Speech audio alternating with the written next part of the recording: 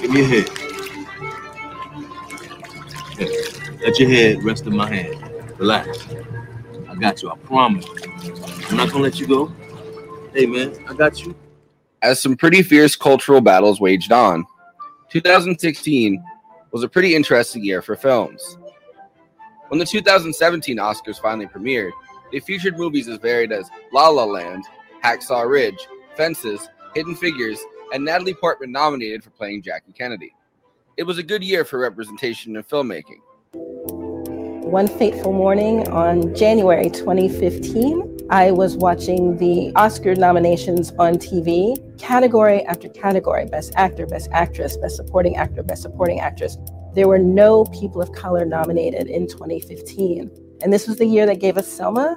I took to Twitter and I said one thing: Oscars so white, they asked to touch my hair.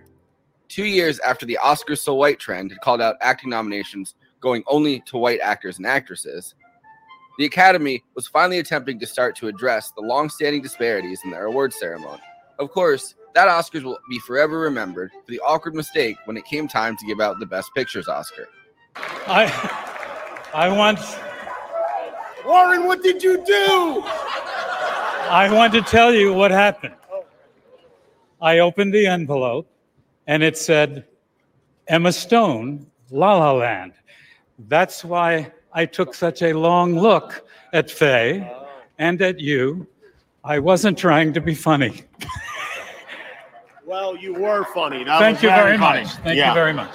Wow, this is Moonlight, the best picture. Yeah. Okay.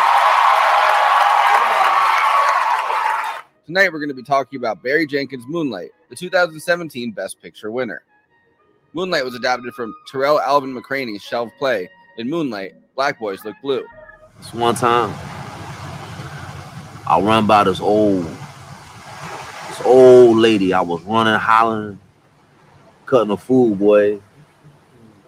This old lady, she stopped me. She said,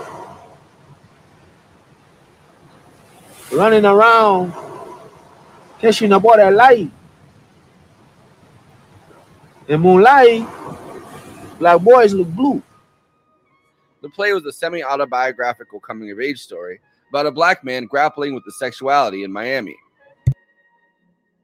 As a film, which McCraney and Jenkins co-wrote, it's a highly ambitious project.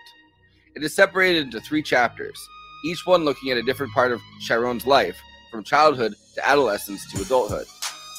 And each chapter required different actors to play Chiron and his friend Kevin, who he falls in love with. The adult Kevin was played by Andre Holland, who was a longtime collaborator and friend of McCraney after he was cast in one of McCraney's first plays in grad school. The adult Chiron was played by Trevante Rhodes, who broke out with this film after only appearing in a couple small films previously. Toronto. So is he good at it? Oh, he's killing it. I'm just like feeding off everything. You'll see, like, if it's a tough question, I just look to Andre. I look out the door. Each chapter was named after a different name that Chiron gets: Little, Chiron, and Black. It's my nickname for you. You don't like it? No, it's just... What kind of dude goes around giving other dudes nicknames? The kind of dude what just sat down is about to put you onto this blunt, nigga. In McCraney's original play, each of these identities would be portrayed on the stage concurrently, with the audience not realizing that they're meant to be the same character at first. Each iteration of Chiron requires that he add layers of masculinity, hiding his vulnerability and the sexuality behind a front. What you looking at me like that for? What, man? Come on, you just drove down here? Yeah. Like you was just on one, and you hit the highway. It also stars Janelle Monáe and Mahershala Ali as Chiron's surrogate parents, because his real mother Paula is a crack addict. So you gonna raise my son now? Huh? You gonna raise my son? Yeah. That's what I thought. You gonna raise him? You gonna keep selling me rocks? Huh? The first chapter takes place at the height of the crack epidemic in Liberty City, Miami, and Chiron's new surrogate father, Juan, is an Afro-Cuban drug dealer. Little, as Chiron is called, grapples with being a little odd, his mother's addiction, and being presumed gay before he's even had a chance to find out. Am I a faggot? No. You could be gay, but you never let nobody call you no faggot. I mean, unless... As a teenager in the second chapter, the bullies who have always targeted him keep coming. And of course, when he finally snaps and beats one of them back, he's the one who gets sent away. In the third chapter, Chiron, now called Black, has moved away from Liberty City and is now living in Georgia. This is definitely where the story leaves McCraney's own life, as he found improv and became a playwright, and Chiron becomes a drug dealer. Both Barry Jenkins and McCraney grew up in Liberty City around the same time during the crack epidemic, and both had mothers who became addicts. In fact, they were raised in the same Liberty Square housing project, although they didn't know each other. Jenkins was hesitant at first, fearing that as a straight man, this might not be his story to tell. That all of us really relate to Chiron in the sense that we all, at some point, are insecure about something in our life, you know? And I'm someone who, I try to make sense of everything. And I feel like Chiron tends to do the same thing, just in a different way. The context is a bit different. But I think the notions of repression, masculinity, and the face we put on to mask our vulnerability is relatable no matter what your sexuality is. I'm seeing good, and you ain't it. And stop putting your head down in my house. You know my rule. It's all love and all pride in this house. You feel me?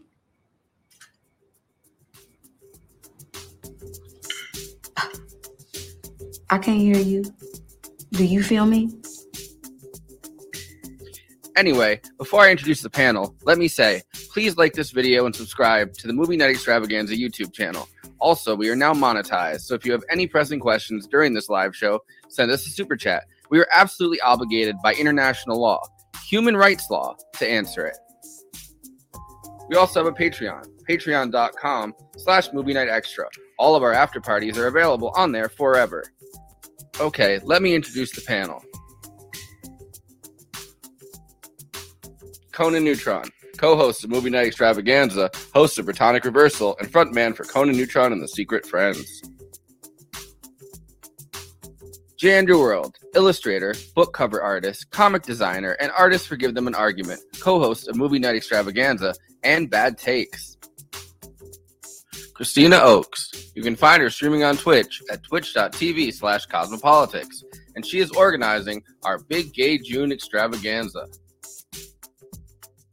Dan from the Internet is the host of The Power Report, a frequent contributor to The Damage Report on TYT, and a former TYT producer. I, of course, am your film-loving host, Forrest Miller, coming at you live from the Trap. Let's talk about masculinity and finding love in Miami.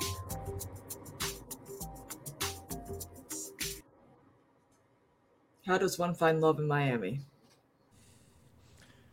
I played a lot of Vice City. I didn't find any love though. I just found lots of 5-star missions. Yeah. Forrest, you muted. The show was muted. We're off to a great start. Warren Beatty should have said. Yeah, there you go. There it is. There it is, everybody. My classic Bullworth. What a guy. He started rapping. He should have been like, don't know who won. It would have been a less confusing outcome. Kind of like how Ashley Simpson was doing like this when she got caught lip syncing on Saturday Night Live. So how's it going, Dan? I'm happy we finally have you on. Yeah, it's great to finally make it work. I'm doing well. I'm having a really busy work day, so this is essentially my lunch, even though it's 5 p.m. right now. But it's something I've been able to do, something that I'm enjoying being able to do. If I sound drunk, this is literally a 0% seltzer. I'm just really bad with words sometimes, which is great for a host. So, no, thank you for having me on. I'm really excited to talk about this film on the week of Juneteenth during Pride Month. It's a great like XY axis thing for me. Yeah, while you're at the ocean. It's kind of the perfect the perfect metric, I guess, of both Juneteenth week, when some people are very upset that this is happening, and Pride Month, when those same people are very upset that this is happening. So have y'all heard that Juneteenth is currently in the bracket in the Final Four against the 4th of July Independence Day, because apparently the holidays are fighting now. I mean, if we're being honest, I don't understand why us white folks are bitching about having another day off. Yeah, it seems like real cuck behavior to be like, oh, I'm so racist. I want to work today. I want all the days off. So like, I'm anti-work. Let's go. If it's for a great reason, awesome. If it's for like a terrible reason, I'm also for it. Like, I just don't believe in the 40-hour work week. 40-day. Jesus. the 40 day. Seems like 40 days sometimes. Am I right, folks? Yeah. They actually put you into the metaverse so that you can work at the same time you're working during the 40-day work week. You know what I mean? I think I saw that Black Mirror episode. But yeah, Dan, so this is the first time you've seen this movie, right? Last weekend. 2016 was a very weird time. Like, I feel like I wasn't watching a lot of new movies that year. It was like there was too much other stuff going on. There's a lot of anxiety going on. Like, I don't know if sitting down and watching Moonlight would have been what I was going to do in like 2016. So I missed it as well.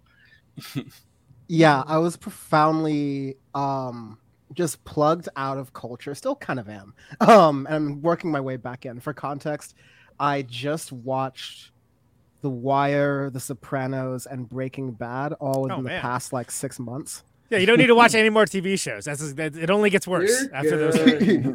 No, I prefer to go in for overstimulation, which is why I'm choosing to go with Oppenheimer first, and then Barbie right after. I'm gonna watch it. That's good because because I feel like when I go see Barbie, a lot of us are going to be caught in the explosion when Oppenheimer's next door to us. Well, we don't know how many explosions are going to be in Barbie. Don't doubt Greta. It's the glitter bomb. You know what I mean? In the same way that we all get hit by the A bomb, in the story of Oppenheimer, you get hit by the glitter bomb, and everything's just taken over with pink. And think pink. I still like the idea of doing a double header of covering those movies. I absolutely think I suggested that. That'd be cool. I know. I remember, and I agree. Big panel. We need a good mix of Oppenheimer stands and Barbie stands. It'd be cool. Wait, Dan, are we gonna do brackets? Like apparently is now happening with everything.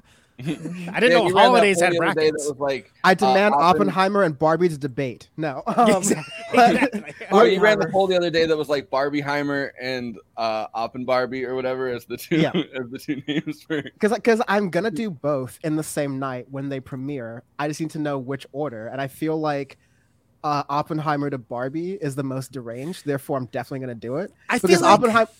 Go ahead. I was gonna say I think the Barbie movie is the bigger wild card. Like I think we know what we're gonna get with Oppenheimer, and I don't say that like I don't mean that as a bad thing. Well, I mean look at Nolan, right? Like you whether you're a main person of his thing or not, he's relatively predictable. Even Tenet was pretty predictable, like frankly. And I feel like with Barbie, Greta's like a wild card, man, and I mean that as a compliment. I like all of her movies. None of them really are that like each other, like. Who knows? They're really pumping out promotion to make the Barbie movie look as wild as possible too. Like They're putting as many of like my favorite musicians and artists that I like in there. So it's a pop culture thing that I'm going to be a part of. But yeah, I usually am not a part of these things, especially in 2016. I was like in the midst of college and my personal life and kind of covering the Trump stuff. And yeah, it was a mess. I probably should have enjoyed more of these things. I guess I was just watching a lot of Rick and Morty at the time. Rip in peace. Movies were on the back burner. Yeah, it's been great to get back into a lot of these like big cultural touchstones and understands. Well, it's wild to think about this year. I mean, we even did like an Oscars night this year, like a live stream. It was actually pretty successful and a lot of fun, I think. And also evaded copyright. We caught the algorithm wave. Oh yeah. I was gonna say also evaded copyright ban, which is also good.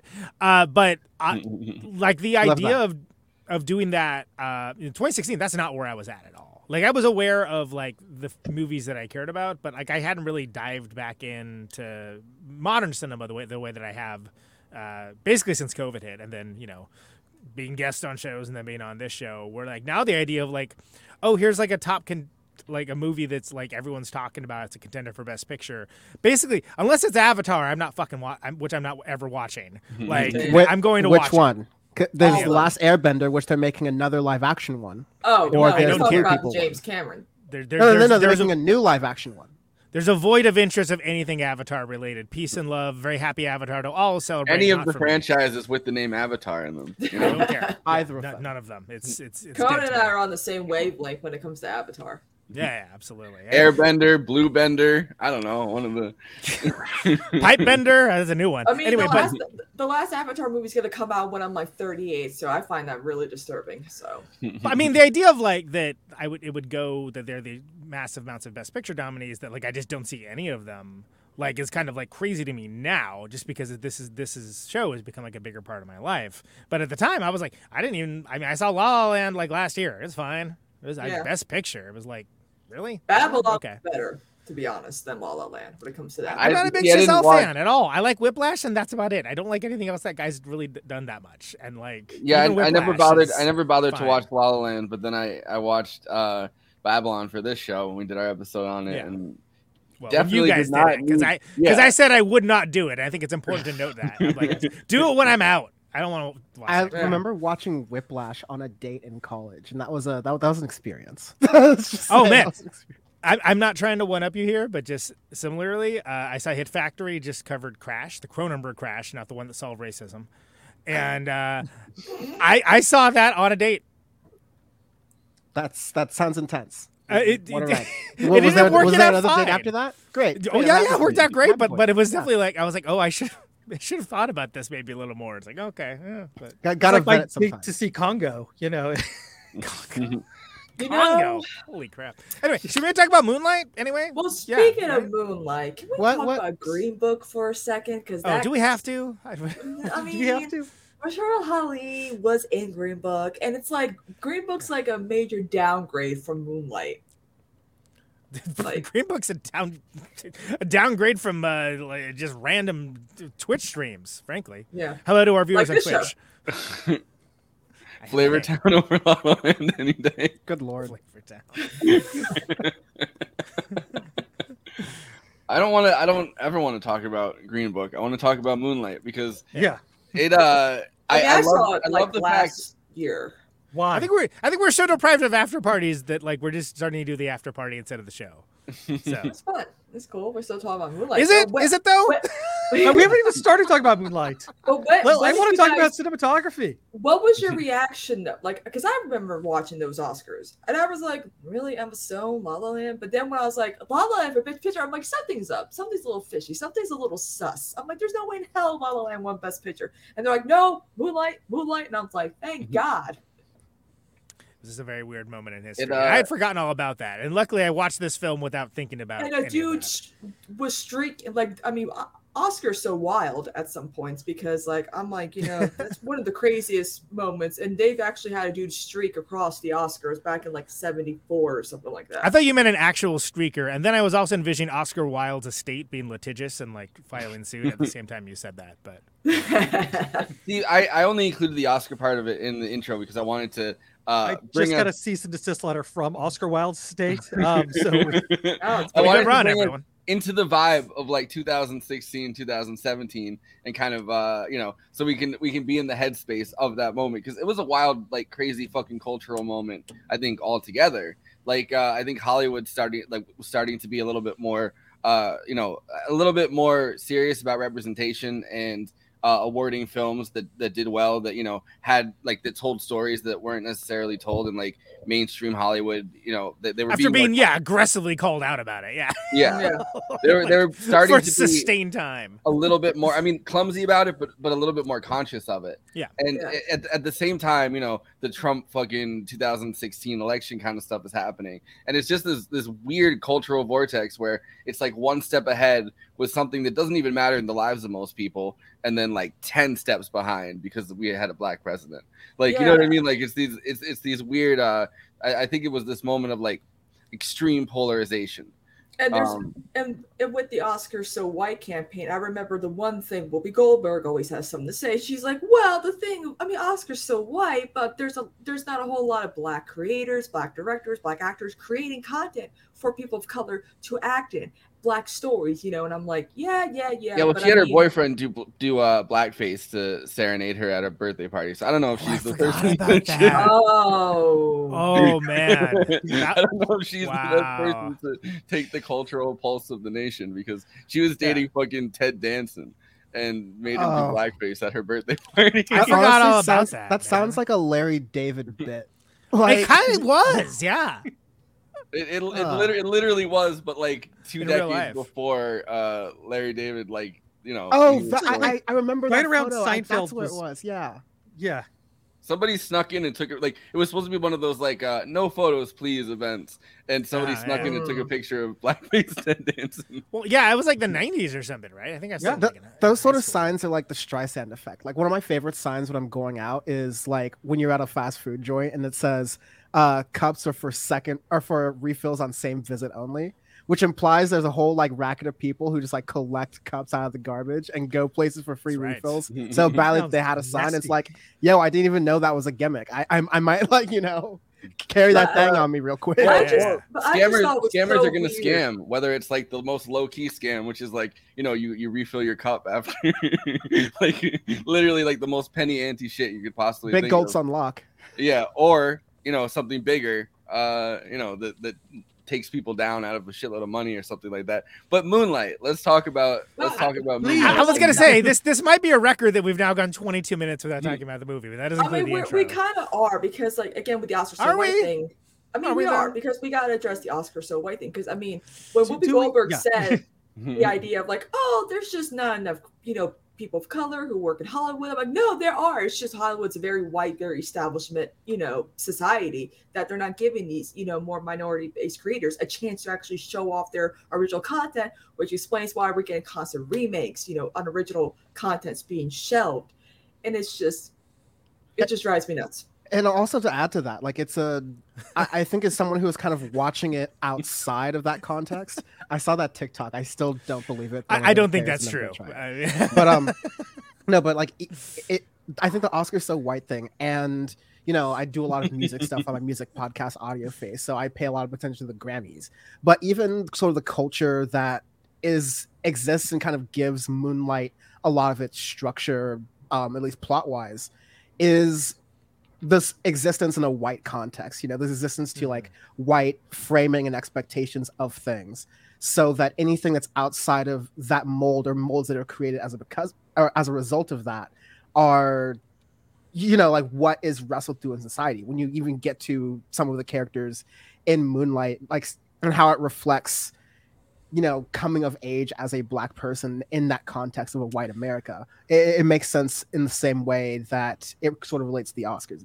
I'm not explaining it in the best way, but and its representation of not just black themes and like, you know, black culture as a whole, but like, you know, LGBTQ culture, which is, you know, obviously there's overlap, but those stories don't necessarily get told even as regularly as, you know, like black stories. You know what I mean? Like, as, or like, even understood as such, right? Like Yeah. it's you could see that and like not understand the sort of like blackness of the film really, and that helps with universality. But when it comes to being recognized by the Oscars, like you almost, a lot of these films, like they get recognized because people see their experiences in them.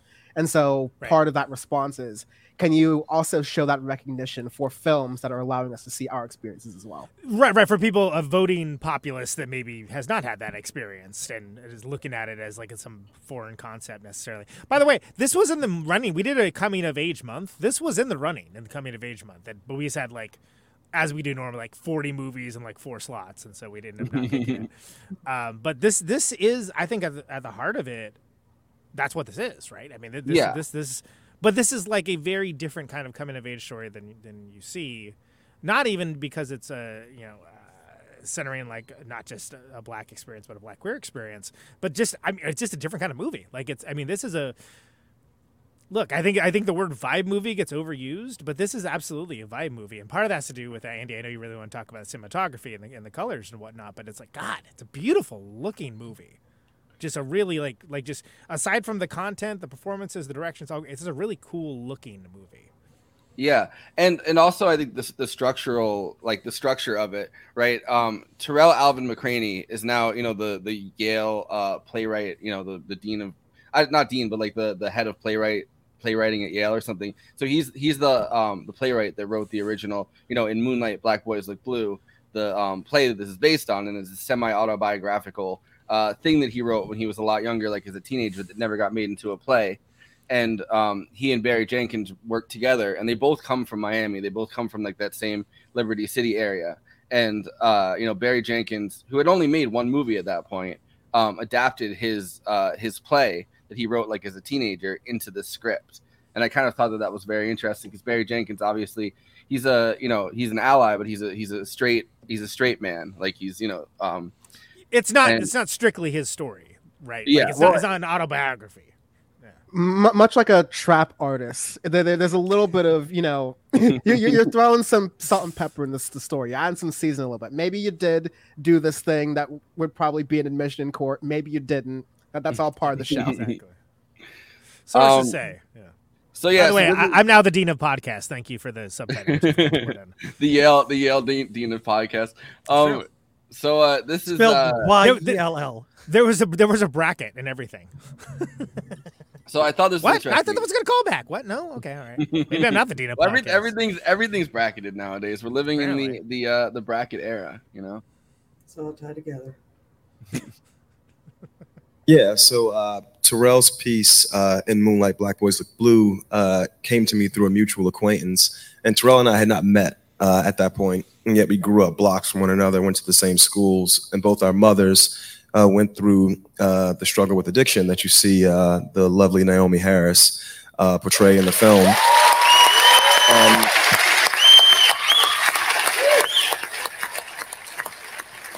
And so when I read it, and the person that gave it to me, these guys, Andrew Havia and Lucas Leva, they're part of this group called Borscht. They knew enough about me and enough about Tarell to know that there was a through line between our two stories. And it's funny because I've heard Tarell describe the play as sort of this, the coalescing of these memories. And it's funny because his memories felt like memories of my memories. And so right away, I just saw this place where, you know, I've always considered myself an ally for people who identify as LGBTQ, yet I never thought I could write a character that had that as a foundational element of their identity, but there was so much that just sort of like blended between our biographies that I thought, this is, you know, I want to step up to this challenge. And as an ally, I don't want to be a passive ally. I want to be an active ally. And so I took the play and I began adapting it. And Tarell and I talked about it together for a while. And then he became a MacArthur genius, got very, very busy. And so I flew to Miami and asked his blessing to take the piece and the discussions we had and translate it into the structure that we have here. And then the casting of it kind of just, our casting director is right there. Yessi Ramirez, this woman right here.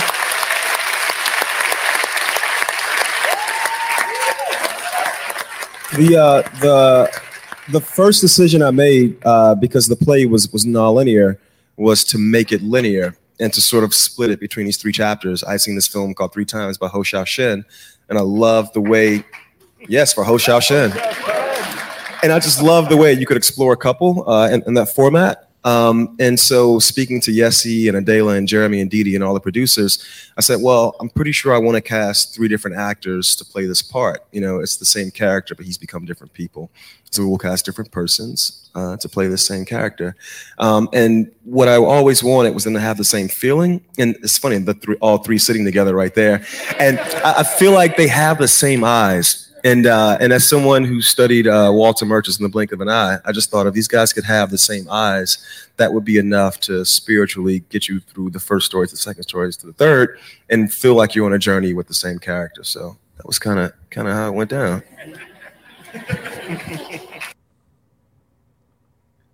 Makes sense that he thinks about the eye, because he spent a lot of this movie with you engaging with the gaze of the character, and that was a wonderful way of silently telling the story too. I thought of drawing you in, because in the words of Christopher Walken, the eyes are the windows of the face. Well, and sometimes it feels almost like you're hearing their thoughts, right? Like when the mom Naomi Harris is like talking to him and asking for money, like some of the time her mouth doesn't move. Yeah, they did that a couple of times to abstract the scenes almost. Yeah, because they're not supposed to be, like you weren't supposed to be taking it literally. You're supposed to be taking the emotion of it, and it's like that. Memories are like that. This is, it creates an unreliable narrator to do that.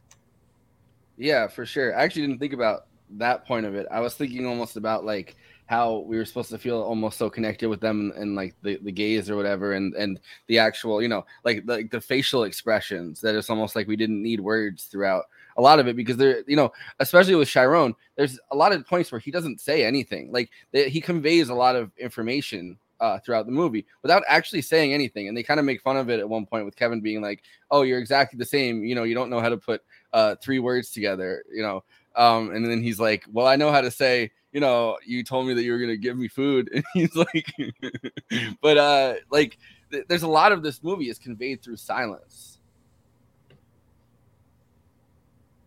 Which we're practicing in this show. Yeah, and that was the point. And wonderful score too. I just want to throw in there, like the score kind of carried a lot of it up until he gets hit. Because notice that's like the one moment where there isn't any music. What was the moment when he gets punched, and there's no music, there's no sound, and it just kind of draws you in a different way. I think you should have gotten a get out of jail free card. Like that kid sucked. That kid really sucked. I think that kid needed to get hit by at least one. Well, and that's a bold and frankly very cathartic and satisfying moment. But pretty intense, because something's gonna happen, right? Also, by the way, I used to be the one that get brought in to talk about the music. Remember that as the working musician of the group. The guy who tours and makes records. I want to talk about. I was hoping to jump in. I want to talk about the music in this, because and I definitely want to hear your thoughts about this part of it. The music is the same as Nicholas Breitel. The same guy that scored Secession, right? Secession, and also Don't Look Up with the dun, dun, dun, dun, dun, like the intro music where it's like that we talked about with Jerry Casali of Devo named So I like the music in this a lot. I didn't realize it was him until today that did the scoring throughout it, but like the atmospheric nature of it, you can kind of tell, because they repeat a lot of the same the same movements, I guess, and that's something that they do in Secession that people pointed out a lot as well with his music. Like his music is one of those things that you can kind of atmospherically place over visuals to like enhance scenes in that way. Yeah, and which isn't the way that everybody scores. Like that's not the way that everybody scores films nowadays. Like sometimes people either go for something recognizable, which they did when he's in the car. Well, in the beginning with that, that one song every is a star, like that one opening, so you kind of know where you are. And then the classic I'm a classic man, that song was playing. Specifically, like the Miami Southern touch to do not just the regular song, but the chopped and screwed version as well. Sure, like there's certain moments of the film where it was like blackety black, like very unapologetically what it was and trying to represent that kind of thing, and that felt like a really specific nod as well. They also have on the soundtrack. They have Chiron's theme, and then they have Chiron's theme chopped and screwed. Yes. I love that. And I only knew about the Nicholas Bertel thing too. Some of my favorite memes were like people overlaying like trap dance-offs with the Succession themes. They do it with the theme song. They do it with the Andantino for brass and orchestra, sort of like the womp womp song of the show. Like Nicholas Bertel's going off. Like he's got this like Hans Zimmer streak if he keeps going. Yeah. Although better than Hans Zimmer. He's better than Hans Zimmer. Yeah. Because Hans Zimmer we have notorious beef with Hans Zimmer since I think the third time I was on this show before I was even a co-host. And the fact that I think he's a hack who farms out all his work to his subordinates and hasn't come up with anything interesting or unique in about 20 years. Thank you. Yeah, it just makes it loud and dumb. Yeah, exactly. I like how often the Hans Zimmer hate has come in handy though. Like we've invoked that. We can tag anybody having a discussion about Hans Zimmer. Actually, we hate that guy. Here's why. Oh, fuck that guy. Yeah, but like I just want to. It was just an impassioned rant about Dune too. But I thought the Dune soundtrack was hacky. Because you know why I thought it was hacky? Because it was, and everyone's like, "Oh, it's so innovative." Really? Because I can name you 5 other movies that do exactly the same thing, and 4 of which Hans Zimmer and/or his team did. Anyway, go listen. Speaking of musicians in Moonlight, Janelle Monáe is also like a queer musician who has done a lot of work. And Stargate. No, but like has done a lot of work even on her own through albums ArchAndroid, Dirty Computer, Age of Pleasure. I've been explorations of sexuality and also gender as well, which I think have been amazing. It's really cool that she gets to play kind of the mothering, like the actual mothering figure for Chiron in the film rather. Because she's a great actress too. I mean, I liked her in Glass Onion a lot. We covered that one, and was like, she's like legit good. She's in these different kinds of roles, and she's really good at them. It was cool seeing her in this after that, because it was like, oh yeah, we just had a whole conversation about her, on Glass Onion when we did that like a couple months ago. I like this. This is her talking about her artistic process though, and how this film kind of like the exploration within this film kind of resonated with her because of that. Let's play 2 mentors to little Chiron and, kind of take him under your wing. It takes place in the 80s and back when, people kind of were a little bit more involved. Late 90s. Oh, late 90s. Late Sorry. 90s. I'm so it felt very, very community friendly. Mm-hmm. Do you feel like nowadays, with Amber Alerts and kidnapping and people just living in fear, do you feel like that's still, people can still, find a little boy, take him home for dinner and give him back to his parents? Do you feel like that can happen now? Because I feel like that's such an important part of community.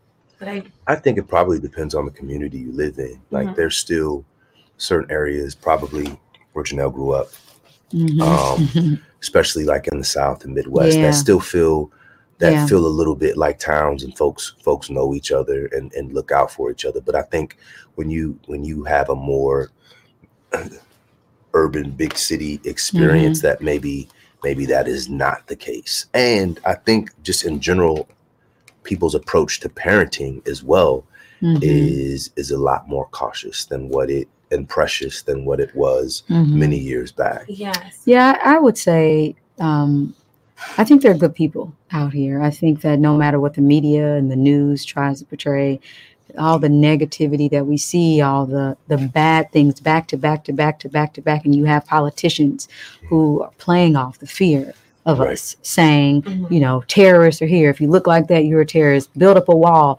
There's a lot of there are people who want to divide and conquer. They use divisive tactics. But in my heart, I know that humanity is better than that.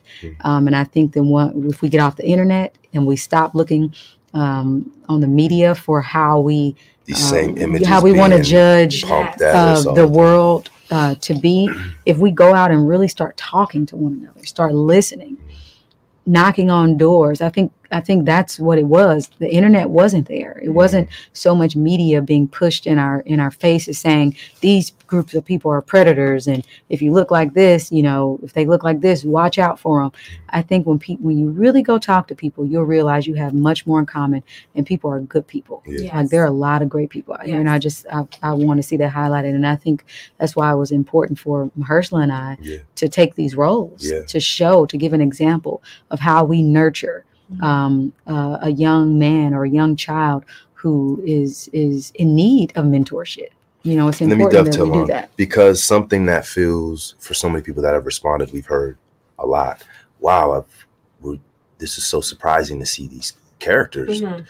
Those are real normal to us and really growing up. We like know people those who, people. so it's the opposite experience. So Yeah. there hasn't been, you haven't seen the camera pointed at Teresa and Awan Right. within the context of the story, or someone who kind of becomes your fake uncle, Right. and he looks out like those are not. They're in our lives. Those are in our Right. lives. And even the drug dealers always like vilified, and Yeah. you know what I mean. It's like they're just humans, and they're Absolutely. you know, everyone has a heart, Absolutely. and Right. I totally received that from the movie. Like I feel like that made it very clear. That's great. Yeah. And so this movie also focuses on like, you know, life's big moments or even little moments and how they can affect your life forever, you know, and you don't realize it until way down the line that that moment was a really pivotal part.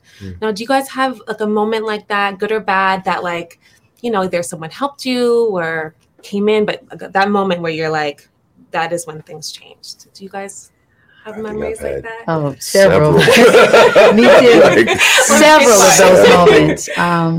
I mean, when I was reading, you know, the script, I was crying. You know, I think we both had a very visceral reaction to it, and we were just like, man, this reminds me of an aunt. For me, I had a younger aunt and an older female cousin that I would talk to as I was trying to navigate through life, and as I was trying to decide if I was going to embrace the things that made me unique, even if it made others uncomfortable, or if I was going to conform and just kind of hide myself. And I'm speaking from an artistic perspective. There are times when I was told, you know, don't dress like this, don't, you know, wear your hair like this, or women, as a woman, you know, you're constantly being judged by how sexy you are, how sexy you should be, or, you know, this is masculine, this is what femininity looks like, you should be this. And I had to make some choices. And I think Mahershala, you had a quote that you said to Chiron that, you know, you have to decide who you gonna be. Right. And absolutely, in my life as an artist, just in general, I had to decide what kind of music I was gonna make, how I wanted to be remembered, if I was gonna, you know, uplift and inspire, or if I was gonna be a part of tearing down my community through my lyrics, through my art. I had to make those decisions, and it was women in my life who set me down, and I could talk through that with, even if they didn't give me advice, just them listening, I could hear what I sounded like. It's a powerful moment in the film, and great quote. Yeah. It really speaks to. First of all, I'm just gonna say that interviewer was not having their best day. No. So it's like very, very like racist type of like just bad. Those are just bad questions. So if I go into a 60 random neighborhood and I like pick up a kid and ask the kid to come over for, you think I could still do that? Do you think I could still, you know, do you think I could still pick up a kid and just, you know, kidnap the kid? I got some candy. Yes, the Amber Alerts. You sound a bit like the guy who was interviewing Selma Hayek and is just like, yeah, I didn't look at you when you were changing your clothes, you know. It's like, what? Nobody said anything about that. Why are you bringing that up? Jesus Christ, what's wrong with you? So the thing I noticed about this movie. Wait, hold on. Like, that was, I want to hear what Dan actually had to say. Right. That was like the aside for it.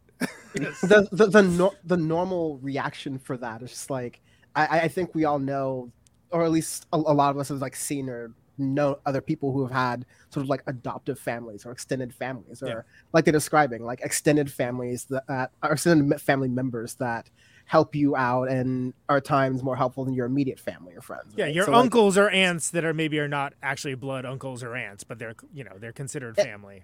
and even going towards like the complex relationship of Chiron's mother, who like will turn on a dime with him personality wise because of the drug addiction, and then kind of grows at that point and kind of says, I need you to know that I love you even if you always hate me.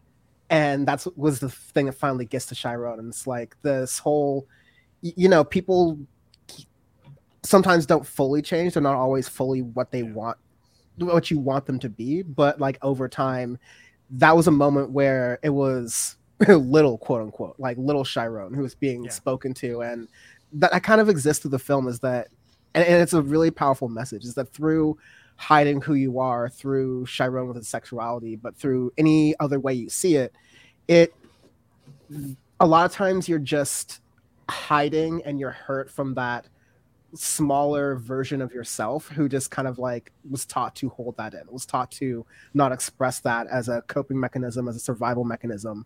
And all of those moments where Chiron is breaking down, whether he's learning how to swim or being fed that meal, like anytime he's being nurtured in any kind of way, those are the moments where that little boy is sort of healed, where he gets to actually be himself in a world where he has to like shell up almost like to the fullest extent in the third part of it, which I think was like a really like definitely theater perfect way to do it, but it was executed pretty well.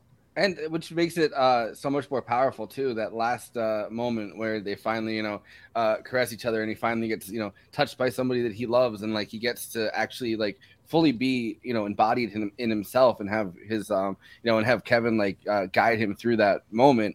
And then it cuts to him as a little kid on the beach, which is the moment that I have behind us as the background. But he's healing, and he's at that most vulnerable, and despite the fronts, which a little heavy-handed, the fronts that he has in his grills, they keep on being like, oh, you have those fronts in as like a metaphor for fronting on your performative masculinity, but still, like in that moment he's fully able to be back in that vulnerable state that he's in the beginning, which he's such a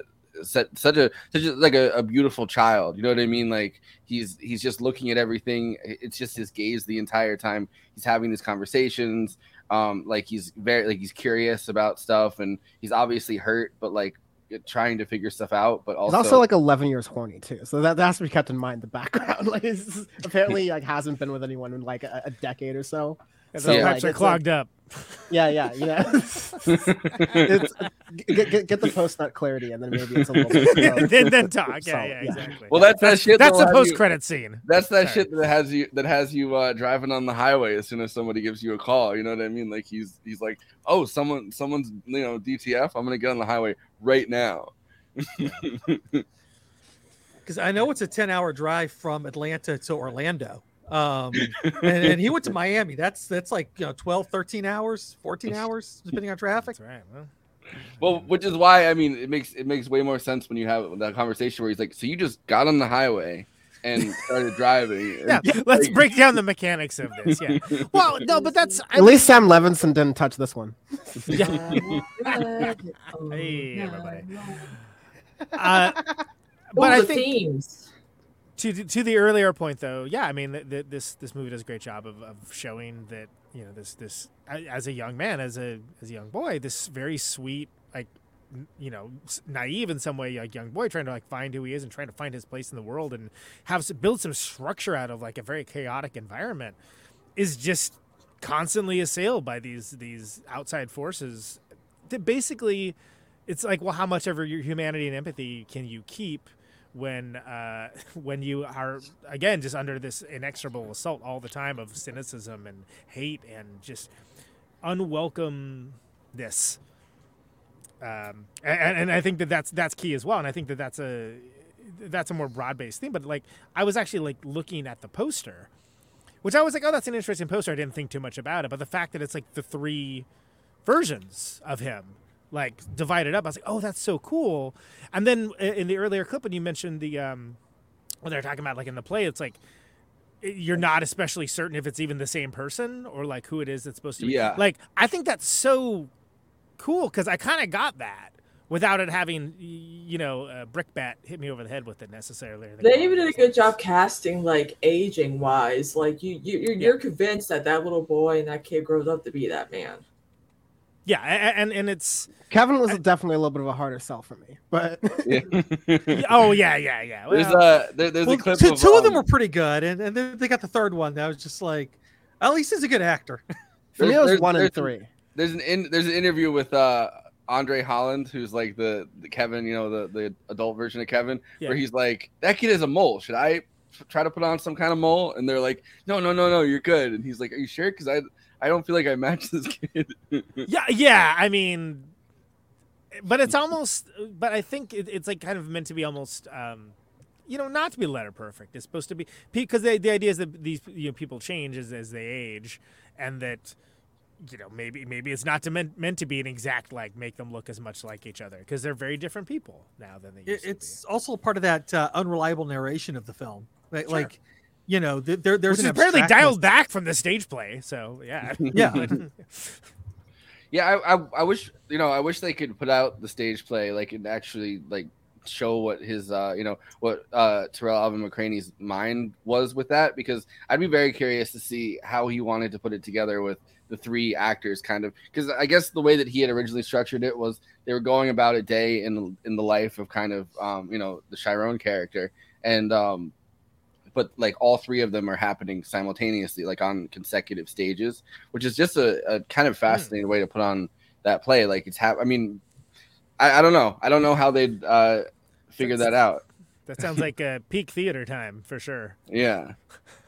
This this film has a lot of very, very important themes, from like Black masculinity, vulnerability, even like the use of water a lot in this film. Yeah. Which I thought was pretty, like when I was like looking more into the film, I was like, there are some things that I wanted to look more into. And they said water is often seen as cleansing and transformative. And this is apparent in the film as well. Whether it be him swimming in the ocean or simply splashing water on his face, like there's just something about like the use of water in this film that I thought was rather fascinating. One I didn't think about that much, but I was also looking into it as well, was food, because I think in a lot of like cinema about Black families, like food is often like a unifying thing. Like sometimes in like more cynical ways than others. I'm thinking about Big Mama series, but like which I would not think of as invoking in comparison to this movie at all. But I get you. Yeah, we give you variety when I'm on the show, right? But like it's the way that it's showing nurturing, whether it's Juan and Teresa giving him a meal when his mom is, let's say, unavailable, to Kevin making that conciliatory chef special, right? Like that's these moments of nurturing that kind of coincide with the water, which is sort of a rebirth that leads to these moments that are especially shown throughout the film, these moments of respite from the otherwise hell and trauma that is Chiron's sort of life and existence. It sort of leads to the shell that the shell that he builds around himself. Yeah, that's a hell of his own making as an adult, because he's in some ways become the exact thing he was, meant to be like insulated against, and it's hard to be insulated against. And I mean, kind of the problems with the system, right? Like you get you want to get away from like Miami and that life, and he gets sent up to Atlanta, and then there's supposed to be something kind of I guess you're hoping if somebody's in juvenile detention that they're teaching them skills to be an adult, which clearly they're not. This is a punitive system. This is not a rehabilitative system. But like for him kind of just to start over again and then kind of just become the Juan character pretty much. You know what I mean? Like he's another guy that has somebody out on, out, like he starts out the same way Juan said he did, where he starts out on, on the street, like The Wire style pretty much, where it's just somebody hawking fucking crack on the side of the street. And then you work your way up and then you have somebody working on the side of the street for you. At the end of the movie, he's kind of at the position Juan was at, despite the fact that I think Juan would have wanted him to be, was hoping that he could nurture him into He could be being something other else. than He that. walks Yeah. out. That's the end of that like act. It's like he walks out when he connects that his mom does drugs and Juan sells drugs, right? So like yeah, kind of at the same time you're talking about a economic reality that's definitely the backdrop of this film, that he can make more money doing drugs than he can with a record and not having completed, school totally, right? This is sort of implied. And so it's also, sorry, I was just gonna say, like, that's also his only positive male role model. Which is crazy, right? Like, it's like, oh, the reason why my mom is the way she is due to like the way this guy makes a living, who is literally the only positive male role model in my life. It's heartbreaking. Yeah. And there's some kind of, I mean, I was watching a clip, and I can play this clip, but Mahershala Ali's talking about, the Afro-Cuban identity as an othering force within this character. But at the same time, he has to feel guilty about the fact that, people like Chiron's mother are being, devastated by the drugs that he's selling, whether or not he wants to admit that that's causing a problem to himself in that moment. There has to be some kind of guilt, I think, that goes along with that. That's like, oh, I'm fucking up this, this kid's family specifically. Like, and maybe I can give back through, through taking care of or through nurturing this kid, which number one, if you die as another, black role model in a kid's life, like you've fucked up.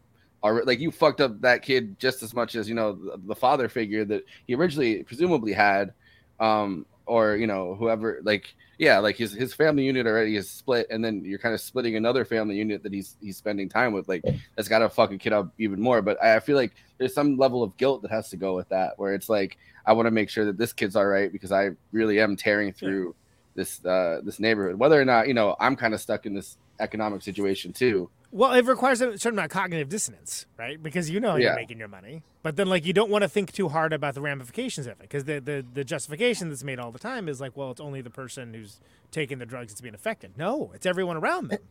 That's capitalism, though, which is I think I don't know how I don't think that how intent that was made in the film, but it kind of just shows it's like, okay, you can have guilt in the moment for your own like sort of most tangible maybe effect on it, but at the end of the day, like you're part of the system, you're perpetuating this thing, you participated in it, you don't, like it's whatever.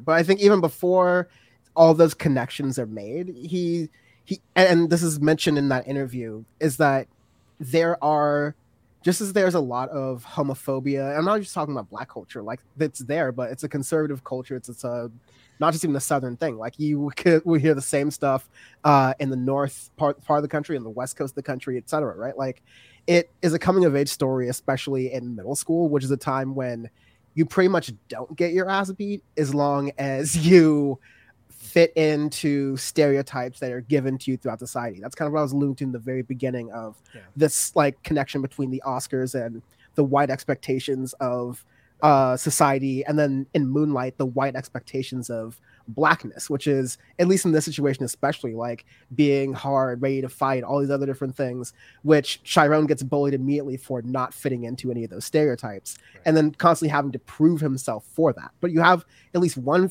figure in there from the beginning, and multiple figures throughout, who instead of using the opportunity to call him slurs, like they actually turn him around and go, listen, if you're gay, whatever, but don't let anyone call you any words that demean you.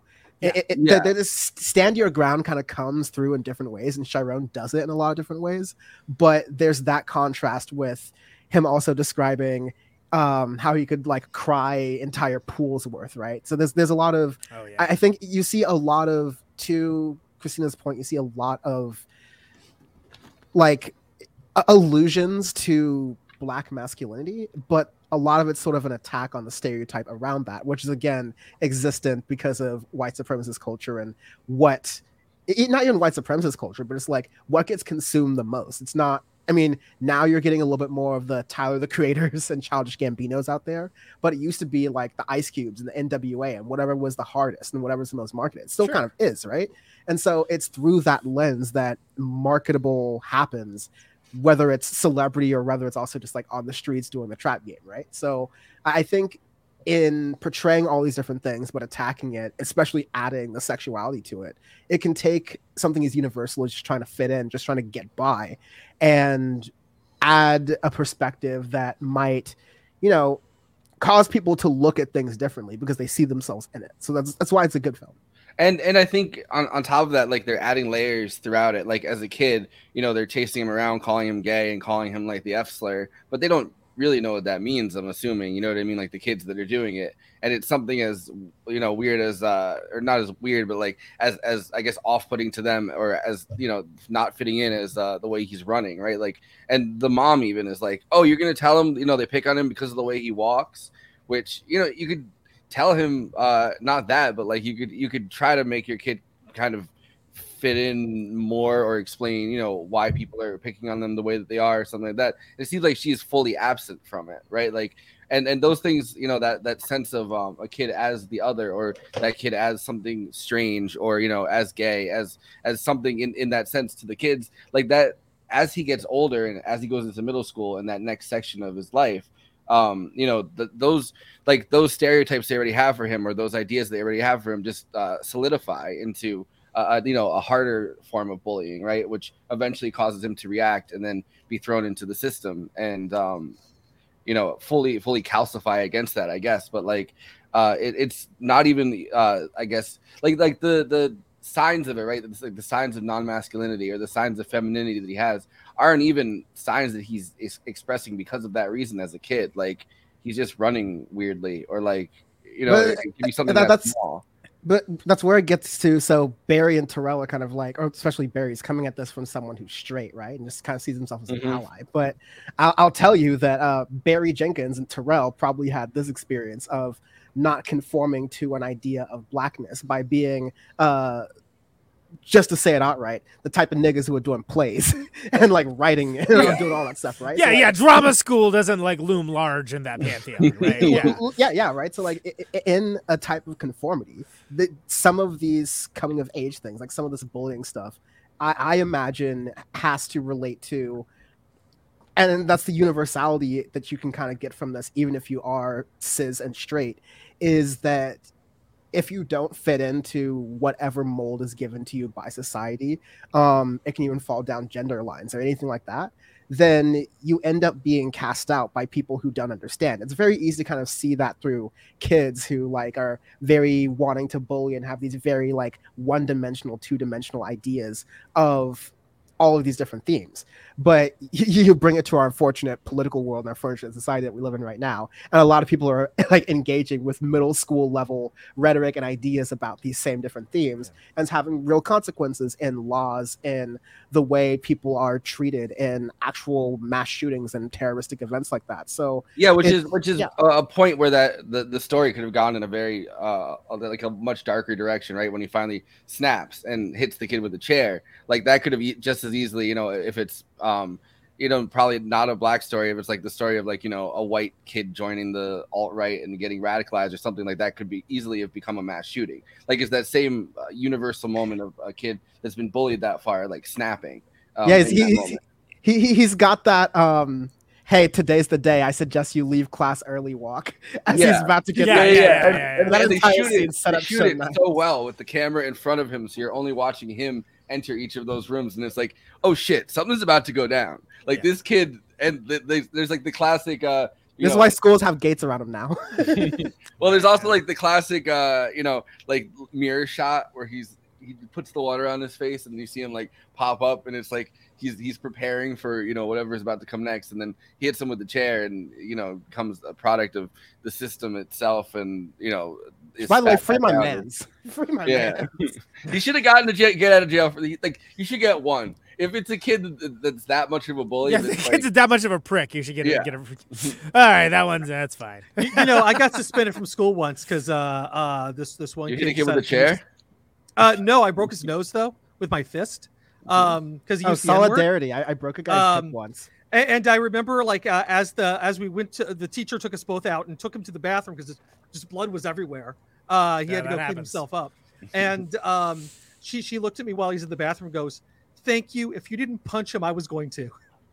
See, that's the difference between a white school and like a black school in in Miami or something like that. Like that kid gets they spanked that school. Like they had paddles. That kid gets let out in handcuffs, and you get like, "Thank you." Thank you for finally punching that kid in the face. No, in my situation where I broke a guy's hip because I was feeling myself in my jujitsu classes at the time. Oh, wow. And I was being bullied, to be fair. We were just going around breaking random hips. Is that what happened to BoJack? Some people break hearts. I break hips. I definitely would have been suspended, but that's kind of one of the times where I was able to use the fact that my parents worked in the school district, and it was just like your get out of jail free card that I used like a cat with 9 lives. So Yeah. Use a little school privilege. Exactly. Yeah, that was like a 2-day home suspension as opposed to a full expulsion, so it was chill. What I was thinking about though with Tarell, Alvin, McCraney, like writing this, right? Like I don't know the situation behind it because his mom was a drug addict, but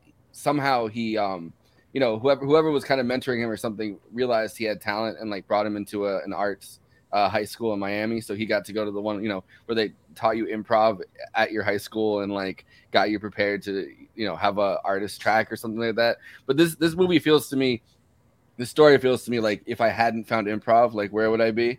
And he's imagining like, oh, if I hadn't found improv and if they didn't, put me into an arts high school, well, I could have easily gone down this path. And that's where kind of the improv and arts high school are really good euphemisms for hand job. Yeah, no, I mean, I spent a lot of time in art school. Yeah, exactly. Well, I guess Chiron then did get a little bit of the good old fashioned improv, but it didn't help him get out of the situation in the end. But they really didn't touch him. Well, it's a good having nothing to do with literally any of that because that's horrible. It is a good coping mechanism for chaotic environments. I mean, like I had my mom was a drug addict. I grew up around the house. Like, what did I do with it? Well, I found ways of creating order from chaos. And that's, led to me being very creative and doing the things that I do. But you need to find those avenues for positive engagement or it's going to come out other ways. It's going to come out like in the way that a lot of people end up becoming bullies and things along those lines. Yeah. My dad was an alcoholic, so I had to find ways to entertain myself before he got sober. That's a whole different conversation and a whole different. We'll save that for the addiction movies month, which will be a great one. Yeah, exactly. We're gonna do Requiem for a Dream. We're gonna do Drunks. It's gonna be great. It's gonna be laughs all around. Movie addiction extravaganza. But the one thing I just want to say before we get too far away from it, because you guys had a good conversation playing out. I just the language is so powerful. In so many of the different aspects of here, but like when he asked, and it's like, oh, that's a word that's used to make gay people feel bad. I was like, God, like that's the perfect explanation for a kid, right? And it's like that's all you need to know. That it's and then when it turns around no, just you can be. I'm going out of the way not to say it, as you might understand, but like. I thought that whole scene played out very well because of that, because it's like the alacrity and clarity of language come from someone that, probably heard that phrase a lot over the years and knows how it's utilized and maybe even utilized himself, having the empathy. And I am using the word empathy intentionally to be like, no, don't let anyone call you that. Is like, that was a really cool scene. And again, it shows how it looms large as him as a parental figure. I feel like my brain is really messed up because the first thing that I thought was the Chris Rock bit where he's about like black people and you know what I mean. I was like, he was like, he's like there's gay people and then there's like F slurs. That's like the first thing that popped into my head. No. So like I was gonna say, Conan, you made that eloquently well. I was just smiling because there's that one moment where Juan goes, "Don't let anybody ever call you that." Yeah. Unless, and then like, Teresa just looks and goes, "No." It's like you're doing so well. Get back on the rails. Get back on the rails. You were killing it. It was A+, and then there's a movie. There's a movie called Tongues Untied. It's a Marlon Riggs movie. Who's an Oakland filmmaker. Unfortunately, died of AIDS, if I remember correctly. But Forrest, it brings up that Chris Rock bit. Like, and he shows it, but it's like, it's up against all of these other things. And like, it's an interesting film. All his films are pretty interesting. They're pretty artsy. but it's pretty transgressive too. And then it got shown on PBS. I want to say it was like some bigger PBS show, and it was incredibly like controversial. Like it was like of course, like as you can imagine, like the Christian right like flipped out about it. But it like led it to this kind of this larger conversation because it was I think it was funded by an NEA grant, if I remember correctly. And then like Pat Buchanan got all pissed off about it, of course. Or was it Jesse Helms? Jesse Helms was the big guy who was railing against NEA grants back in the 80s. Well, he was railing against NEA grants. What I'm talking about specifically with Tongues Untied was specifically addressed like the Chris Rock bit that. No, it's not Chris Rock. Eddie Murphy. My bad. It's Pat Buchanan cited Tongues Untied as an example of President George H.W. Bush was investing our tax dollars in pornography. Art. Yeah, and it's like it was. He literally released an anti-black television advertiser for his campaign. Pat Buchanan.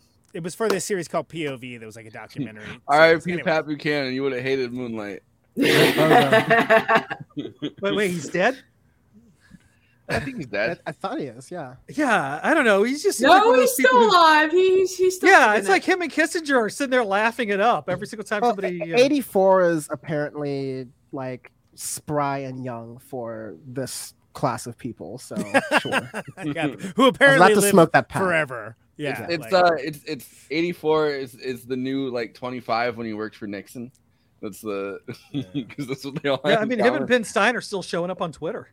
Leonardo DiCaprio strongly disagrees with that arrangement. But yeah, we've gotten way off track for. I didn't mean to. I don't know how I caused that. I shouldn't take any responsibility. No, that's all me. But I think that like it's notable because you just don't hear interactions like that in cinema where you get those kinds of interaction where like the straight parental figure is like talking to the gay kid, and again undercutting it, sure. But like it's still like, you know, just getting that at all, and I understand that like I think that was just levity. I don't think that takes away from the moment at all. No, like, I think it's just like, who he is. It's who he is. It's the life he's living. Well, it's also just I think the awkwardness of trying to explain to a little kid, you know, like the nuances there between disrespect and, you know, that it's okay to be gay, and then also to be like, well, unless, and it is such a perfect moment because it's like, you know, as someone like in Juan's position, right, or as someone who is like a trying to be this father figure that doesn't necessarily have kids, that, you know, is trying to navigate this. Like, it's very funny to be like, unless to be like, that's too much information. Like, you were doing Kink is chapter 2. Kink is chapter 2. Exactly. Listen, this is little. Wait till he's Chiron. All right. Exactly. This is. But I found it interesting also though the Afro-Cuban identity part of it, and I had a clip of Mahershala Ali where he actually, you know, starts crying a little bit in this clip, you know, like navigating this movie, which I think everybody involved in it was like very emotionally charged. Has to be. Like, how could it not be, right? If you could talk a little bit about building these characters, performing from the prospect, from the idea of the love that you were giving to each other. Well, in terms of approaching Juan, I felt like the most important thing was to connect to his heart. And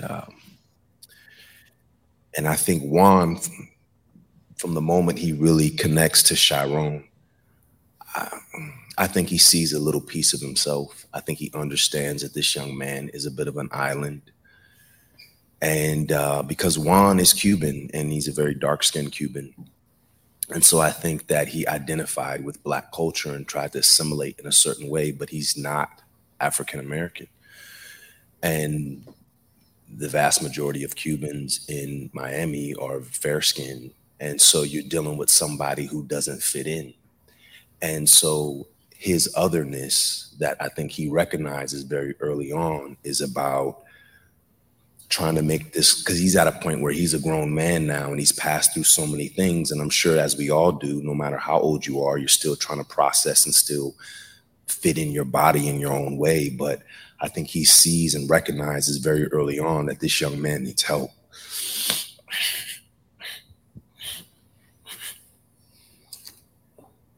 Sorry. It's all right.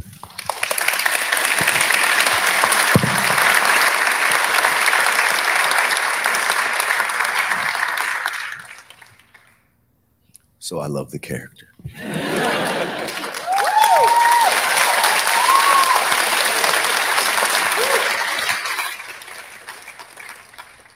Janelle, Naomi, could you talk a little bit about the work that you did in the film? Good evening. The work, whenever I go into anything, I go into it because I believe in it. I'm moved by it. And when I read the script, I cried 2 to 3 times. And when I was most captivated was when I got the opportunity to know Chiron, Little, and Black, because they reminded me of my little cousins. They reminded me of my nephew. They reminded me of a future son. And I saw the entire cast in the community that I grew up in. I grew up in Wyandotte County, Kansas. And I had parents who dealt with addiction. I had cousins who sold drugs. And for me, when I started to think about Teresa and I started to read more into her character, I saw myself. That's the role that I played in my community to my cousins. The older cousin, younger cousin that was just there to listen as they were trying to figure out life, figure out their sexuality, figure out, what does this all mean to love yourself for who you are? And I think that's the main thing that I wanted, is I wanted to be that one person that listened to him as he was coming into his own, as he was asking questions. I didn't want to judge him. I didn't want him to feel like I was anything other than someone who loved him, a rock for him, a shoulder for him, and just someone that listened. It's amazing how much that can do. Yeah, I think it's kind of funny, but when I first watched the clip, and he's like, this kid is an island, and I was like, don't say just like Cuba is an island, please, don't. This ain't Drake. It's not gonna break out into the kid is an island, man. No, it's not gonna make it. Running around catching it for the light. You're an island.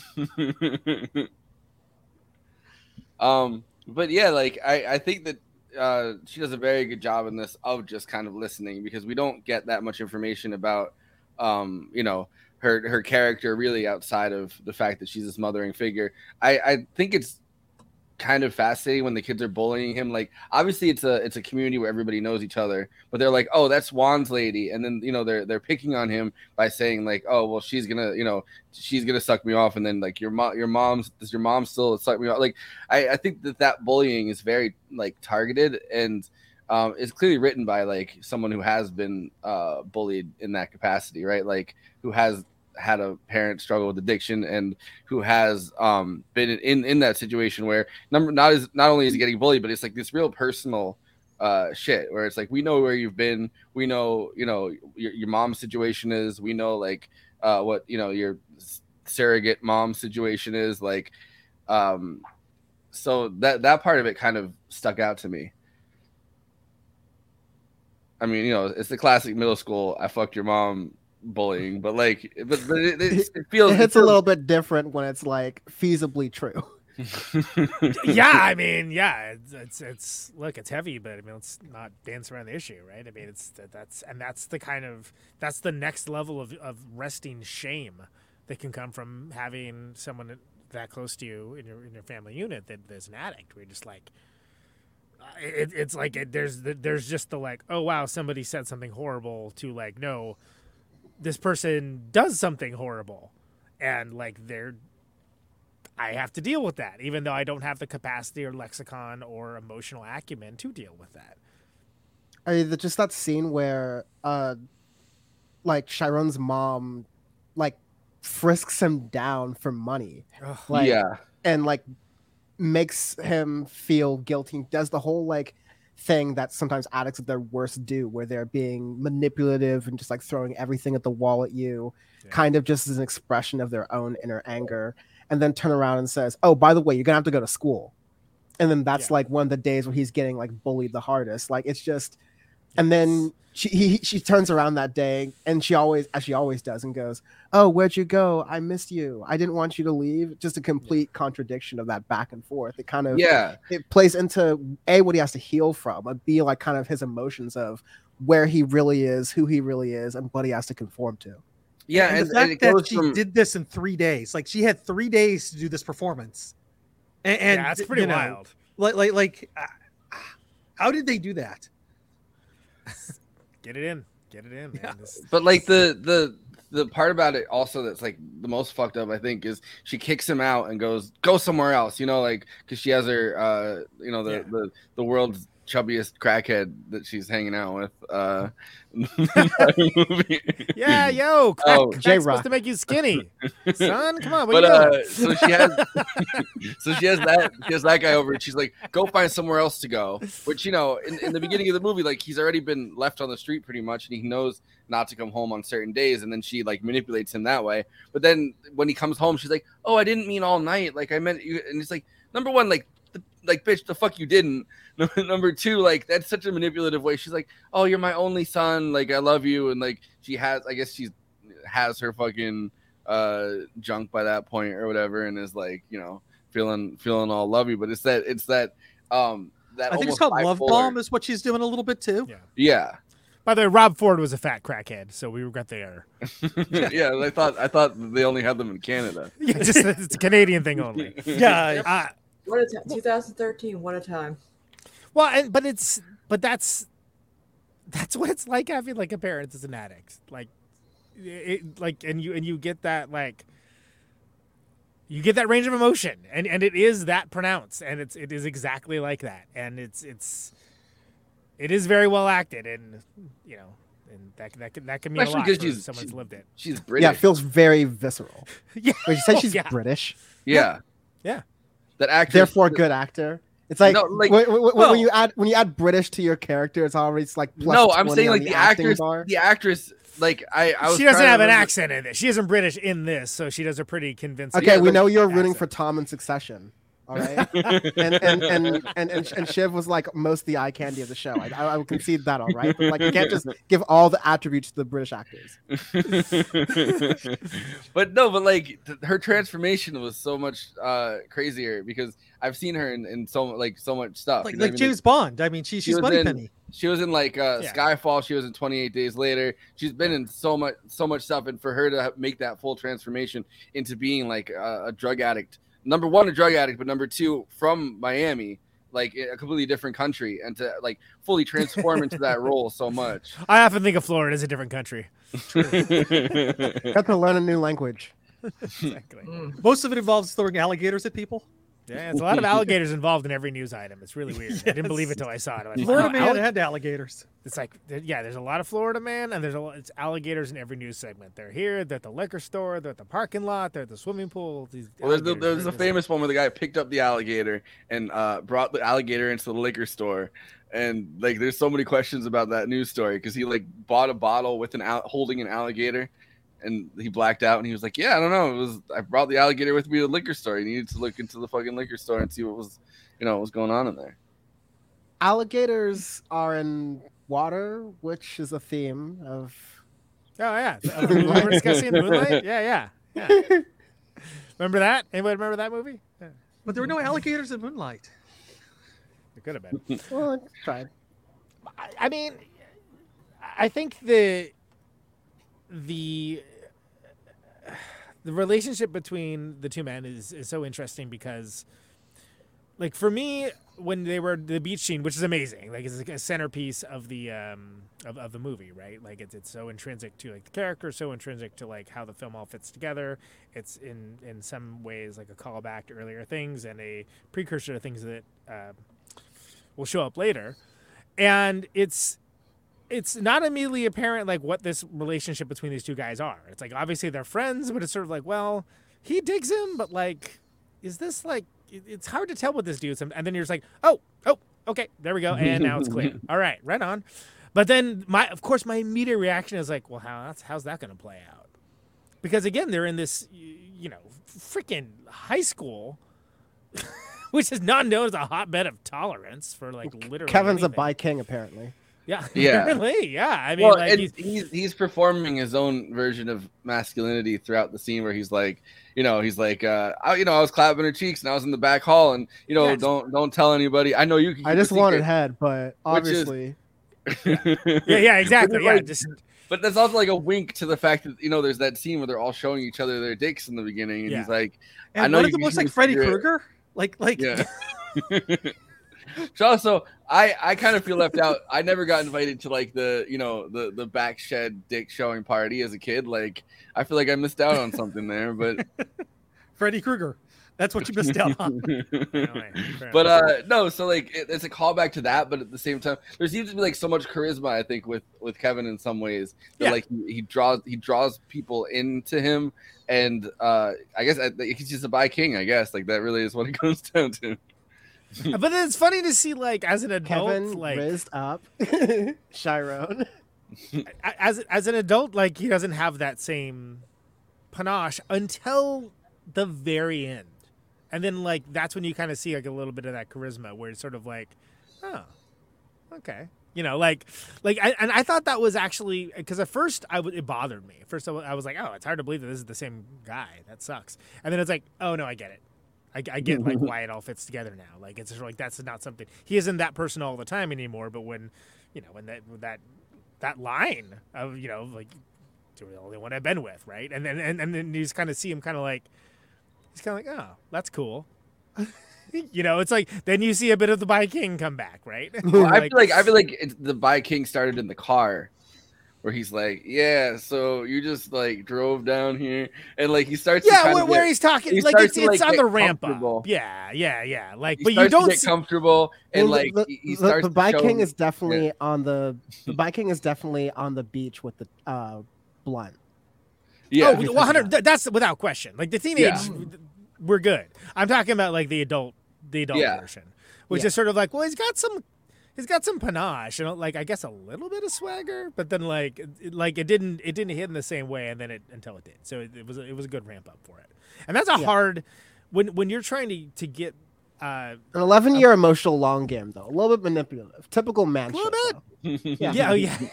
Classic man shit. Yeah, exactly, classic. He like calls him on the phone. He's like, "Hey, haven't heard from you in a while. It's been a Got few your years." number from Teresa. What a skank, honestly. It's all we ever hear about her too. We were like, "Hey, I got my number, like your number from her. It's been a while, and I've been thinking like I make food now, and like you probably eat. I'm guessing. Asking for the chef special. It's macaque. Exactly.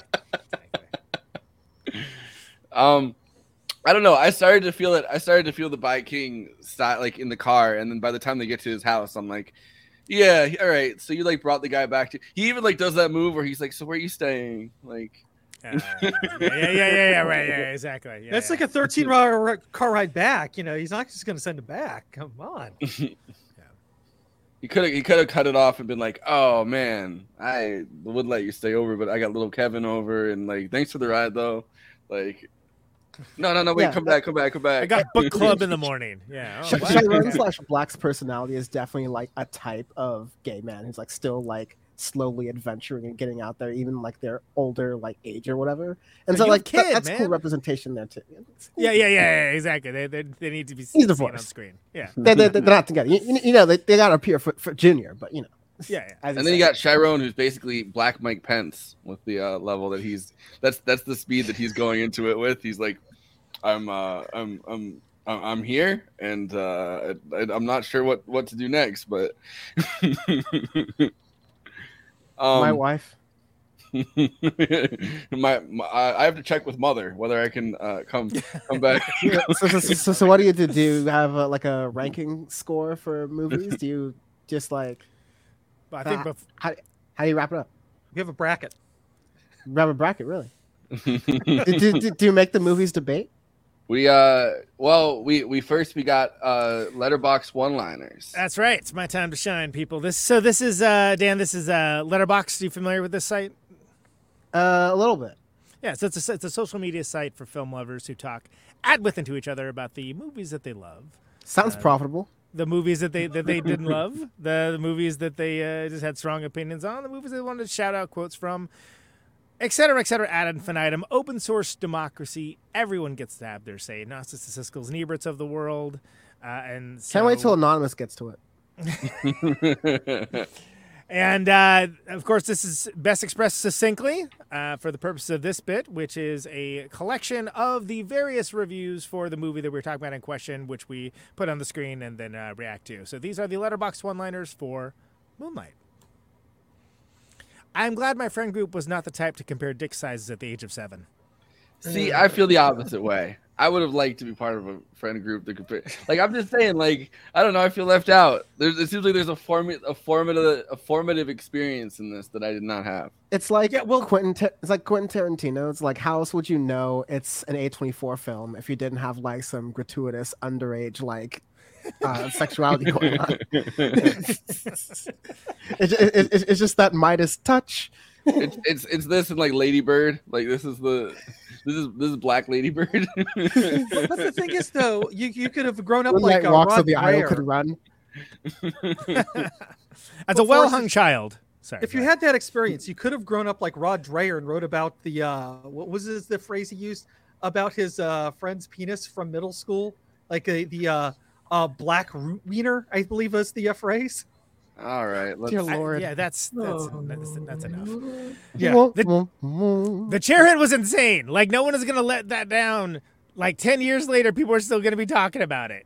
Yo, and his back is going to be fucked up, too. And they're like, yo, remember when he hit you with that chair? That was crazy. he enters. Chiropractor. He enters an office, and they're like, that's the guy that got hit by the chair. Exactly. That's how that guy will now be known for the rest of time. Had it coming though. Unless he moves. Oh, he won hundo. Yeah, absolutely. Well, if you're gonna go out, you gotta go out in a blaze of glory. Yeah, he ain't gonna be fucked with again. Is that the same guy? My mom 7 times. Did Chiron write that review? Exactly.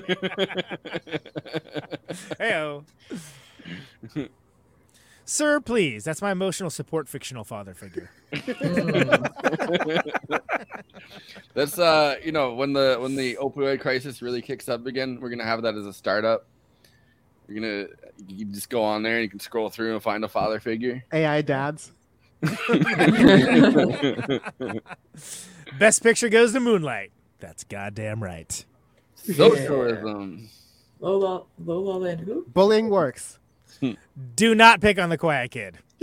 No, never do. I feel like that's the entire genre of films. Like, there's one version of it that's like, school shooter type situations. The other one is just you could get hit in the back with a chair. Yeah, because falling down became too real. That's true. Yeah, that's true. Oh, falling down. How do I tattoo an entire 2-hour-long movie on my forehead? No, you could just go in Moonlight. Black boys look blue, and you just get that tattooed on your forehead. Ted Danson style.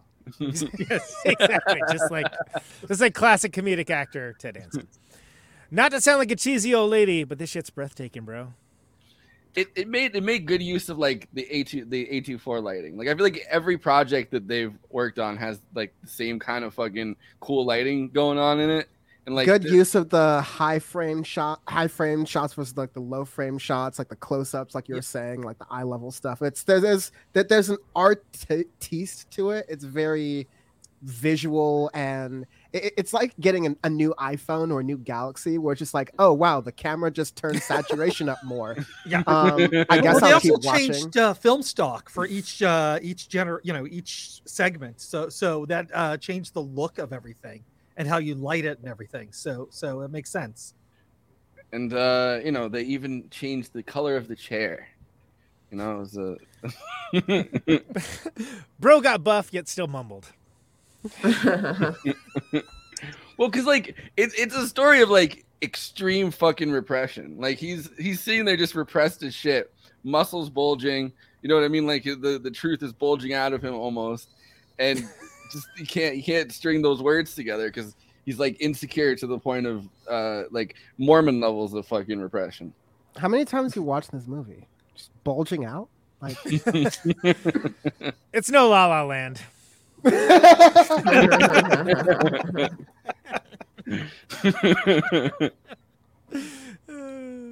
Nothing to be said there. Made me hungry was one of the tags. That's the one thing I'll point out. Why did that make you hungry? I guess they talk about food a lot. Well, Anyway, maybe that last scene with Kevin, he's like, I don't actually want an answer. I'm tagging the bit. That is the Letterboxd one-liners for Moonlight. Please follow Not Blue, Performative Masculinity, Forrest over there. What's wrong with my arm? There we go. He represents the show, log, and all the stuff that I'm I'm walking like an Egyptian suddenly. It's cultural appropriation up down the wazoo. On Juneteenth week as well. Wow. Wow. You can follow him for the show account for all the stuff that we cover on this show. I am the Dean of Podcast, Conan Neutron. I am all over that business, doing the highbrow, the midbrow, the populist fare. Follow me along for the Criterion Challenge if you feel so inclined. J. Andrew White World would rob a bank for his wife from last episode. I still would. Just to be fair. He wants it out there. I'll rob a bank for her. And he also... Hey, it's our 20th this year, so you know. Is that the bank robbing anniversary? I wasn't aware. Okay. Is watching all the weirdest stuff so you don't have to, or maybe so you can. It's not for me to judge. It's not for me to say, but he's doing it nonetheless. Best Actress Emma Stone, over there. Kristina is on Letterboxd. Perhaps she'll get enticed back to write a review or two. She's still, I think you said you may be doing the Oppenheimer Barbie double feature. May bring you back to Letterboxd, right? Picture show. Watch that with bated breath. Dan from the internet's way too busy enjoying music to be on Letterboxd, but he appreciates y'all nonetheless. You should have one for talk reversal. You two could talk music. Absolutely. But before we do that, Andrew World, please take us with plugs. Hey, you're watching us on YouTube. Please do those YouTube things like comment, subscribe, hit the bell. And the big ask is to watch the video to the end. That lets movie fans find our content. And you got to hear a great Conan Neutron song. That's right. If you are over on Twitch, please do the Twitch things. Throw us a sub. If you have an Amazon Prime account, please, what do? You get to subscribe for free with Amazon Prime, which is great. That helps us out. Doesn't cost you a penny. We're on social media. You can find us on Twitter, Instagram, and Facebook. So if you're on one of those sites, please follow us there. And unless Dan from the internet has some Blue Sky invites for me and me alone, and not Forrest. Yeah, definitely not Forrest. He's too busy. I don't need to have one, but Forrest does not need to have one. It's kind of dying anyways, sadly. It's Yeah. not the They're same. popping. Gotta fix that, I'll go. Anyway, don't find us on Blue Sky. Thank you. Moving on. Don't find us on Blue Sky, but find us on Patreon. Because Patreon's a lot of fun. If you like how we kind of started off the show and was a little off the rails, and you want to see us go totally off the rails, join our Patreon because you'll have access to get to our after parties where you can see us go totally off the rails. Yeah. This show is too tightly focused. I want more nonsense. Thank you. Yeah. I know we got some pretty tight after parties too. There's some We good got a stuff. good mix of them. Yeah. No, it's a lot of fun. You don't know what you're going to find there. You might find us having a deep discussion on like how to podcast better or smashing past Muppets. You never know. That's right. The classic bit. That apparently will never die. No. Well, it lives forever there. So please become a member on Patreon. Conan, you have a great show called Protonic Reversal. I do. Yes, correct. And I did not write down who your guests were. Fantastic. You're doing a wonderful job. So Tim Green of the Fucking Champs was on last week, which is great. He's also in Nation Ulysses, has produced a bunch of music, runs Louder Studios, so on and so on. Pete Stahl of Scream is going to be this week, which if you don't know the band Scream, you certainly know their former drummer, Dave Grohl. And he was the original, well, not the original drummer for Scream, but one of obviously the most famous one. Yeah. And Pete Stahl's really interesting dude. He's kind of caught up in Dave Ketching's world and stuff. Really interesting cat, and that should be a good conversation. Looking forward to talking to him. He's seen a lot of history. That guy's like DC punk rock royalty and lives in the desert now. It's crazy. Thank you. Yeah, fantastic. Prince of Stone Age just dropped an album. It is. They did. It is an album. It's all I I've listened to it exactly one time and I thought it was fine. I liked it better than the last one.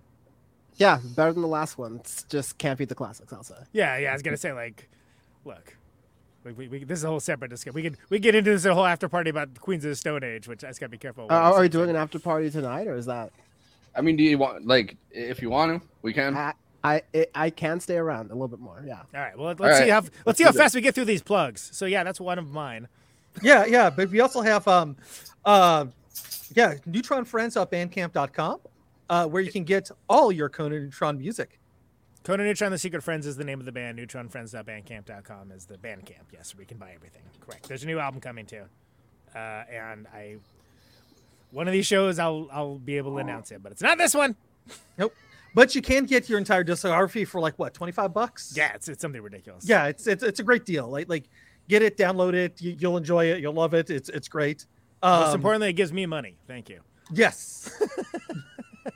Which is the most important thing of all to do. Correct. There's also That's a what Patreon for hamburger's Platonic all about. Reversal. Exactly. Yes, and if you want to keep giving Conan money, there is a Patreon for Platonic Reversal. $1 a month gets you early access to episodes. It's Bernie Sanders' model, Dan. They get a lot of donors giving $1 a month. Thank you. Yeah. And Christina, so you have a Twitch channel, or Yep. maybe not. Christina, who's apparently on this show. Yeah. Yes. Yeah. I don't have my meds, so I'm off it, man. I'm like, and then I'm like, Well, I mean, you got the bisexual lighting. That means you're smoking crack in there, right? That's what I got from Moonlight. crack is whack, like Whitney said. Cocaine's insane. But also, if you want to support Christina, check out coffee.com/cosmopolitics. That's KOFI, and you can help her out and buy her a coffee. Yep. Give me your Dan, money, Christina's please. having a dark night of the soul about whether or not she should switch to the what's the other thing? I can't even remember the name of Kick, it. man. Sure. Kick? Like I'm gonna kick you in the nuts. Oh, okay. Apparently, and we got Dan from the internet who has his show, The Power Report. Yes, streaming Thursdays, most Thursdays. May take a break here or there. 9 p.m. Eastern, 6 p.m. Pacific, twitch.tv/Dan from the web. And we're also going to start doing Audio Face on Sundays around the same time, 9 Eastern, 6 Pacific. Reviewing new music, again, almost every single week. Yeah, check that out. Every week we have an arbitrary scale where we just make up a new ranking system. So we don't use letter grades or number grades. It's a fun little challenge. So yeah, check it out. YouTube.com/AudioFacePod. Okay, Audio Face is the name of it. Okay, I wasn't quite Yeah. sure what that was. I did not write that down. My bad. No worries. All right. That sounds like fun. Sounds interesting.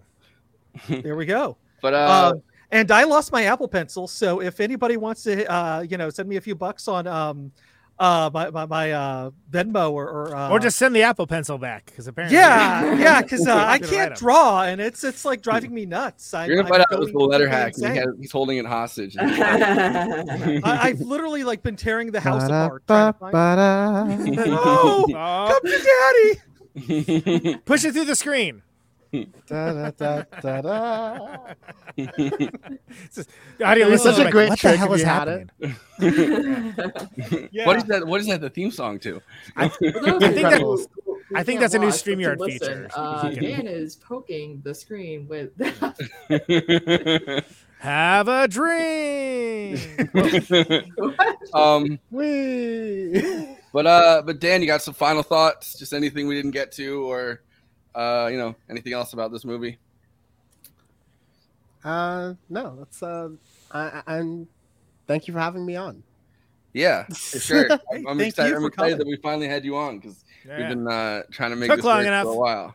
Thanks for making me watch a movie. Actually, that's really great. Honestly, my friends will know how difficult it is to drag me into pop culture. Maybe I'll watch Better Call Saul next or something. I love Better Call Saul, but Christina, final thoughts. Yeah, this actually is a really good like post like Obama era type of film, especially when it represents like Black queerness and the like. Of course, this film is more infamous over the fact that everyone thought that La La Land won Best Picture, but it's definitely worth the watch. It's a film that I didn't initially saw when it first came out. But I saw it when it firstly, like, I think it dropped on HBO Max a while back, or Max, or whatever it's calling itself now. Though I don't know. Yeah, the popular part, the Max part that everybody liked. The one Everybody to likes watch. that part. But yeah, I really do enjoy. I did really enjoy this movie, and I look forward to more what Barry Jenkins comes out with. That's HBO's like, I don't do that HBO shit anymore. It's Max now, and if you don't, if Game you're of not Thrones rocking and Guy with it- Fieri. Old shit. Old shit.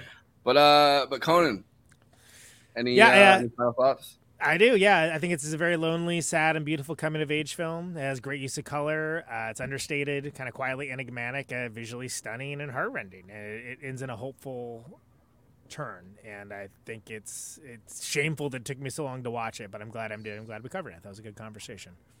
You just got to use the excuse that I did, where it's like, 2016 was just a crazy year. A lot was going on. Like, it was wild, man. Andy, final thoughts. Yeah, my 2016, I went through this Jason Statham kick where I was just watching all the Jason Statham movies, but only the ones where he actually kicked people, which is all of them. Pretty much. I think there's like 3 he didn't, but no. I'm really glad we got to watch this movie because it is beautifully shot. I mean, just the I always, it drives me nuts whenever there's like low contrast films, and there are some low contrast scenes in here. However, they actually use contrast in those, like they're almost silhouettes the way that they're painting it, and it's with just enough highlights to kind of give you a little depth to the characters and a couple of the scenes. So I was really happy about that. And the use of color too, just lots of very cool colors. I did In the not classic initially 824 style, where it's just always cool colors. Yeah, no, but no, specifically cool colors. I'm not, talking about the warm colors of the crack room, because remember, the crack room has pink light. The crack room is for smoking crack only. Yes, and you have light like this just shining for some reason. And there's no sound in it for some reason in parts of it. She's like, A24 lighting, let's go. But there we go. There we go. Yes. So that's how you know. I like that he felt the need to get a visual aid. That was a bold move. Like, a Yes, light for like the this. audio listeners. Oh, he has a light, people. Yeah. It's like a producer tag. Yeah. but no, I really did enjoy the fact that like it wasn't the colors were so subtle, just subtly used throughout the film, and there was still kind of a tonality that kind of linked the whole thing, even though like they did change the film stock, which when you do that has to change your colors, the way you light things and everything else. And making it but it's just incredible how it all worked out. They used everything that they could, not just the A24 lighting, but all the tricks of the trade to really make this a gorgeous film. okay, well, we're gonna hop on to the after party in a few minutes. Cool. I think that this went well.